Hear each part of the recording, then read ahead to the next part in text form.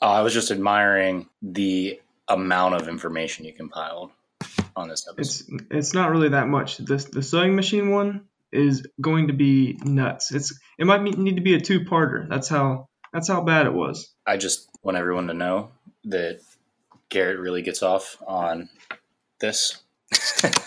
But anyway, welcome back to another Moab podcast, bringing to you manufacturing origins and beyond. The Moab Podcast. Today, we are going to be talking about a guy named John DeLorean. So before we get started off here, I'd like to note a few sources that I used. One being HistoryChannel.com. Another being a book called The Entrepreneurs. This is just a book with different entrepreneurs and basically what they do. So John DeLorean happened to be in that book that I was reading. Also, The Cars That Made America. It's a History Channel TV show. That's a really good one you should check out. And a New York Times article on John DeLorean. So John DeLorean, as most of you know, he came up with this really cool car. It's an all stainless steel car. This was probably back in the 80s, early 80s. Basically, that's what he's known for, is his DeLorean car, the DMC-12. So John DeLorean went to school in Michigan at Lawrence Technological University, where there's a few notable engineers and CEOs that have come from this college. He studied industrial engineering, and one thing to really note about this guy is he is 100% a seller. He has a technical mind, a business mind, and he can sell dirt to a poor person. So I have a question. Is DeLorean the car company like separate from GM, or is it like an entity that broke off from GM? How like you have like Delphi broke off? We will get into that, but basically he created that himself. He just worked at GM, but he quit and then wanted to make something for himself with his own name. So it's not really part of GM. Okay, so it was a full startup of a car company. Oh yeah, definitely a full startup. All right. But before he started up, upon graduating from Lawrence Technological University, he sold life insurance. And he sold a lot of them, targeting basically people that had engineering degrees, engineering backgrounds. He sold a bunch of different life insurance policies to engineers around the whole Michigan area. After he stopped selling life insurance to engineers, he started running a educational facility at Chrysler Institute of Engineering. Basically, Chrysler allowed him to further his engineering degrees, and I think he got a master's in business. I'm pretty sure that's what it was. Yeah, that's what it was. After he ended running those educational facilities at Chrysler, he went to Packard Motor Company. Now, Packard Motor Company was basically its own entity.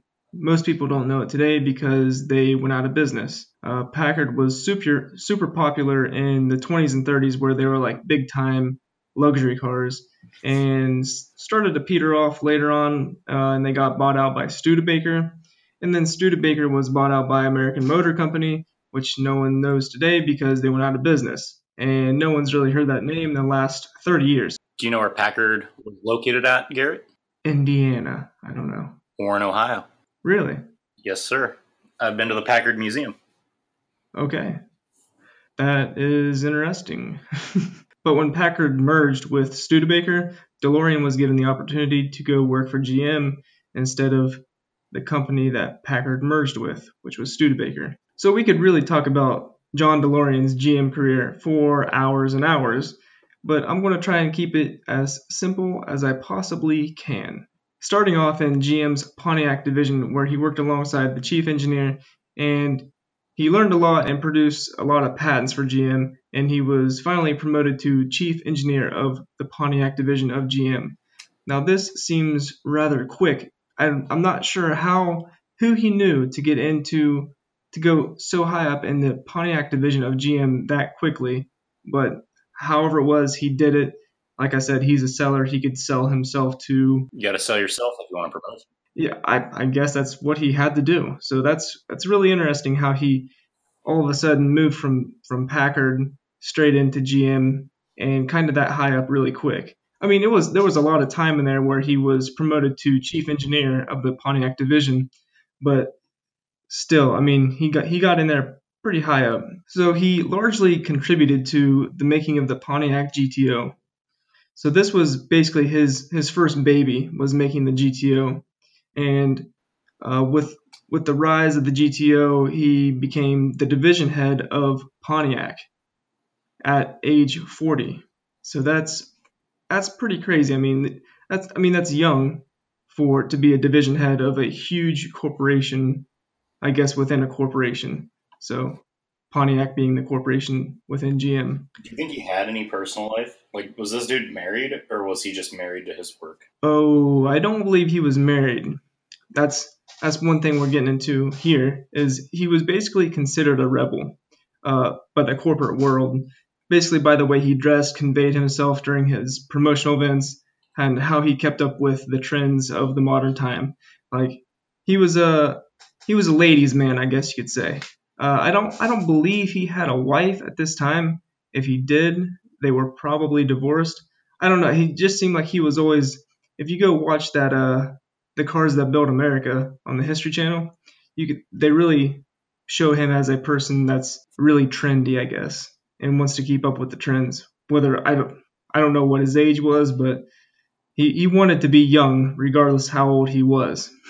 So it sounds like John DeLorean liked to party. That is correct. At least that's how he conveyed himself. Yeah, he was definitely a nonconformist when it comes down to like the normal executive within a large corporation, but it played very well for him for the stuff that he did. He was able to sell a lot of Pontiacs, and even when the rest of GM wasn't doing so well, he was selling GTOs like crazy. So yeah, after he was selling GTOs, he was then promoted to GM's Chevrolet division, and then eventually named him VP of Car and Truck Operations for all of GM in North America at age 47, and this was in 1972. So this was a big deal. At 47 years old, you're the head of huge operations in North America. And then just a year later, he resigned from GM completely, saying he wanted to do things in the social area, and saying he didn't like the way GM was taking the company since 1970 with the rebates for buying cars. Just didn't seem right to him.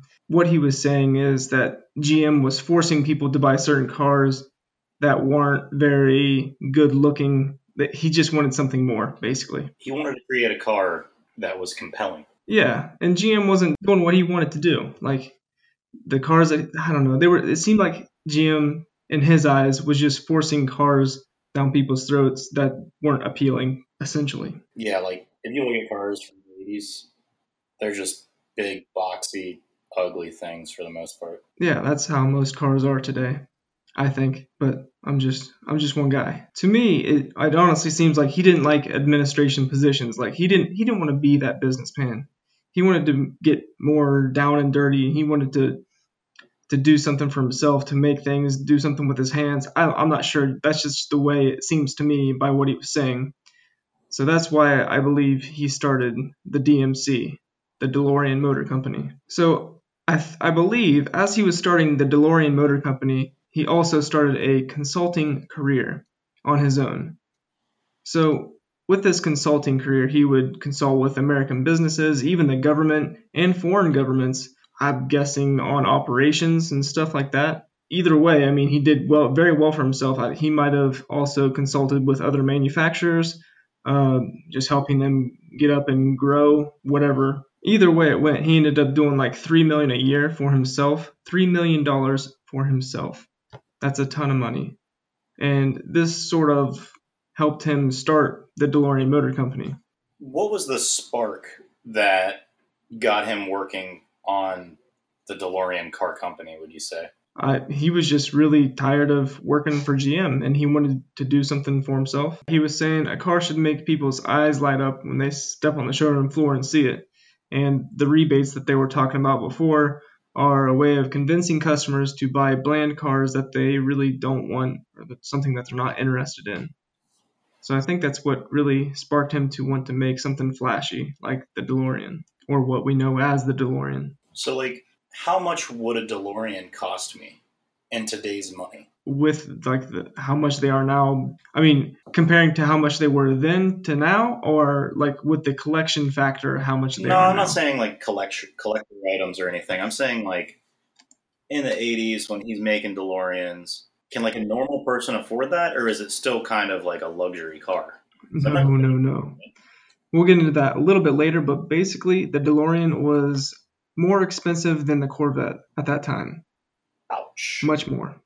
Like double. But anyway, it's really fun to see how DeLorean struggled with starting up this car company, because he was able to go from like General Motors, the Pontiac division, the Chevrolet division, and basically he had as much money as he wanted to do something. If he needed to put in a new casting plant, then they would throw him millions of dollars and he would sign it off and say, okay, make this new casting plant to cast these engines, or stamping plant, whatever he needed, he got basically, because GM is a huge corporation that had a ton of money.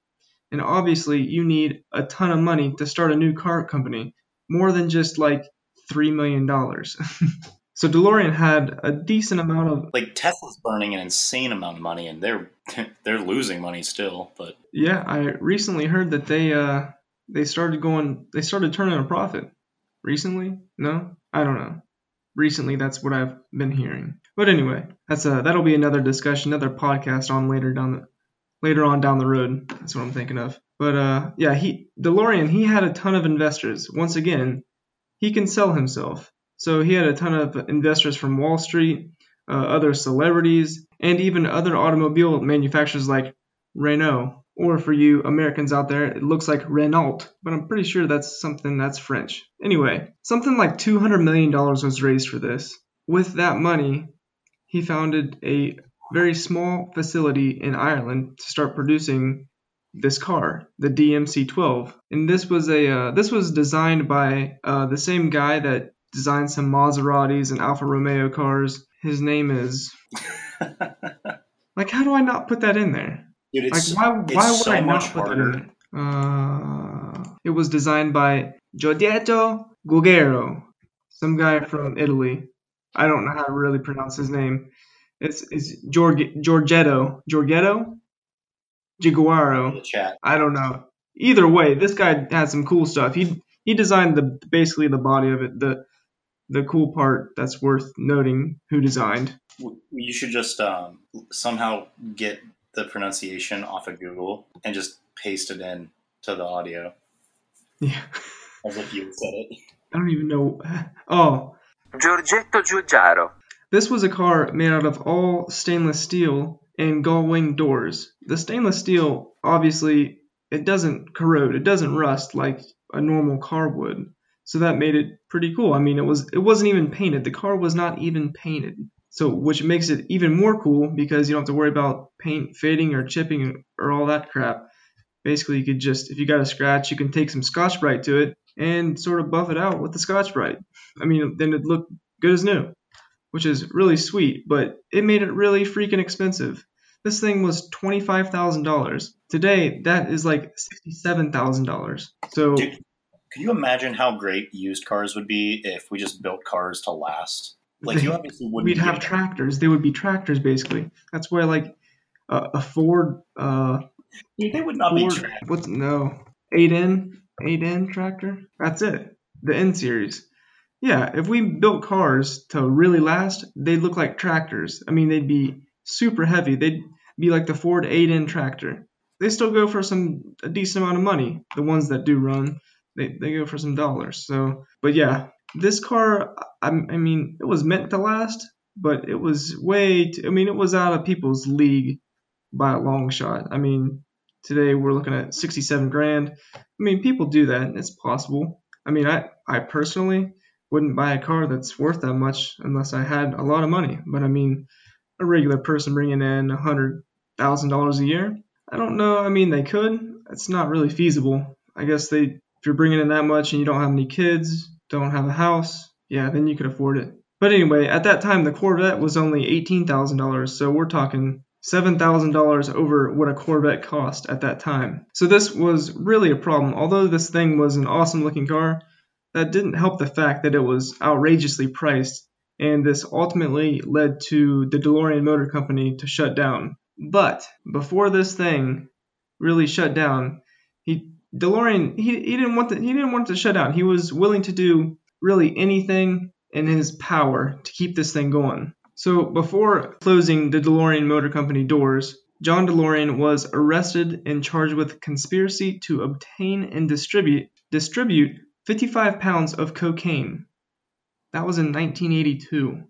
And he was acquitted of those charges in 1984. One might wonder, what in the world, how do you get acquitted of having 55 pounds of cocaine? Well, they said it was some type of government entrapment, so he was acquitted and got away scot-free. Did he get to keep the cocaine? Yeah, I don't know who got that. I'm just asking the questions that the listeners want to hear. He was also indicted in 1985, just a year later after he was acquitted of the cocaine charges. He was indicted for racketeering, fraud, tax evasion, but yet, once again, he was acquitted. Somehow, I'm not really sure how, but... He must have had a really good lawyer. I don't know. Apparently, he must have.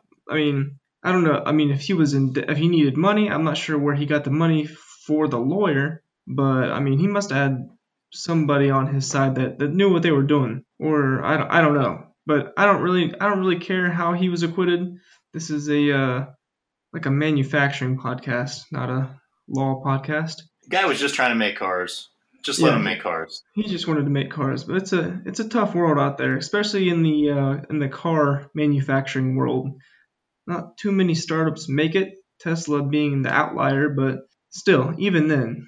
But this guy died in 2005 with only producing less than 10,000 cars, which most of these cars are still in operation today in today's society. I mean, they're collectors' cars. So I mean, those cars are still out there, and they still are really cool still today. And guess what? There's no rust on them. So I really appreciate this guy's spirit and entrepreneurial ways. I mean, he did basically literally whatever it took if it meant him going to jail. And you could tell by the way he talks, he didn't really want to do it for money. And he literally says, a man doesn't do what I'm doing for money. So he was never really motivated by money to do what he did. He just wanted to make cars. And I'm guessing he really wanted his legacy to live on forever. And really that the movie Back to the Future really helped his legacy. And I mean, for the better, really. I'm not sure. I think Steven Spielberg did that movie, but for whatever reason, he picked... What's that? Back to the Future? Yeah, Back to the Future. For whatever reason, Steven Spielberg, he picked the DeLorean for like the main car. I'm not sure why, but it was very futuristic looking, dude. That's true. I mean, it really benefited DeLorean in the name, so that's why most people still know the name, which is cool. I'm not sure if like the generation younger than us, I mean, we're 24 and 25. I don't know if the generation younger than us really knows about it, but either way, it's still cool. I mean, they're still out there. So he was always really trying to be like a social man and be recognized for the work that he did. And he never seemed like he got a whole lot of recognition from GM. Like he was an outcast to GM and like the executives of GM, at least in my mind, just by the way he acted and by the way he was able to sell things that nobody else could. I don't know. He just seemed more like an outcast, but it worked to his favor. But before we go out here, I guess it's really worth noting that the plant that he bought in Ireland cost him £100 million. So I think that's more than $100 million, maybe like $120 million. And this would have been in the 1980s. So yeah, then you got to adjust inflation. Yeah, so I mean, it was a lot of money. He raised a lot of money, but he spent a lot of money right off the bat. I mean, he had to pay to get this thing like designed by Giorgetto, and I think that's right. He had a Renault, the car company, the one that owns Lotus. It was a Lotus design chassis and like body kind of. So it was the stainless steel body sitting on a Lotus chassis. Oh, if I had a dime for every time someone tries to start a car company sitting on the Lotus chassis, I would. Yeah, Tesla. Tesla also did that. So that's pretty interesting. But yeah, these. What's that? Faraday might have done that too. Who? I think Faraday Future may have designed something on a Lotus chassis as well. Who is Faraday? Oh, yeah. Who is that? I heard it, but I can't remember. Sorry, I was looking up an inflation calculator to figure out how much money John DeLorean lost in today's dollars. Look up Faraday Future. They're still struggling, actually. Actually, that would be a good current event. Faraday Future's CEO just quit. Sorry, their last founding executive has resigned, and plans for emergency funding of employees are in place. What is Faraday Future? What do they do? They are an electric car startup on the West Coast. I think they're Chinese owned. It says American car startup, but I'm pretty sure all their funding is coming from overseas. That makes sense. They are using the Lotus chassis for the FF91 body in white. There you go. A lot of people using the Lotus chassis these days. I might as well start a car company with the Lotus chassis. Feel fine by saying that the Lotus chassis gets around. That is which I guess true. is good for a car. So another quick fact on the DeLorean is there was a lot of dealerships in the United States that really wanted this car, but at this point they didn't know how much it would cost. And there was a ton of dealerships reserved this car basically before it was built, and they said they would buy a certain amount of cars. But with these production, they had a ton of production delays on top of like the cost of the car, like why people weren't buying it. There was a ton of production delays, and it didn't really reach the market until 1981, which was almost 10 years after the company was founded. That is crazy. So they had a lot of problems there, and with the cost of the car and the 1980 recession, it didn't work out too well. So that's one of those things of why DeLorean Motor Company really didn't last, although I wish it had. So I think that wraps things up for this podcast. Is there anything else? Anything interesting you've seen lately, Taylor? I don't know. Say anything. YouTube. Anything I've seen in the news, or anything I've seen. Literally anything. Like I'm gonna say, like there's this one YouTube channel that I really enjoy listening to, watching, and that is called Machine Thinking. I saw that. That popped up on my LinkedIn. Yeah, that dude, he knows what's going on. There's a lot of people talking about him. Like I think I subscribed to him at like 15,000 subscribers, and he's been recognized by like a few other YouTubers, podcasters, whoever, and he really jumped way up, and his content is freaking sweet. Last time I saw, I think he was closing in on 50,000 YouTube subscribers, which is crazy. Shout out to Machine Thinking. Yes. Go follow him on YouTube. All right, G, I gotta get going. I've got to pick up 2 Mexicans at 5 a.m. Okay, that sounds great. Well, follow us on the social medias. I know, Taylor, you don't have any social medias, but you can follow me at mojo.mfg on Instagram, and I think it's Mojo Manufacturing on Facebook. That's my main personal thing. Follow me there. You got anything, Taylor? I don't know. You're not even on social media anymore. I have deleted most of my social media. When I make a comeback, there you go. I will tell the world. And we will be having the Moab podcast Twitter and Instagram soon, and Facebook page, that is. So yeah, I think that's it for now. We'll see you guys next time. Thanks for listening. Goodbye.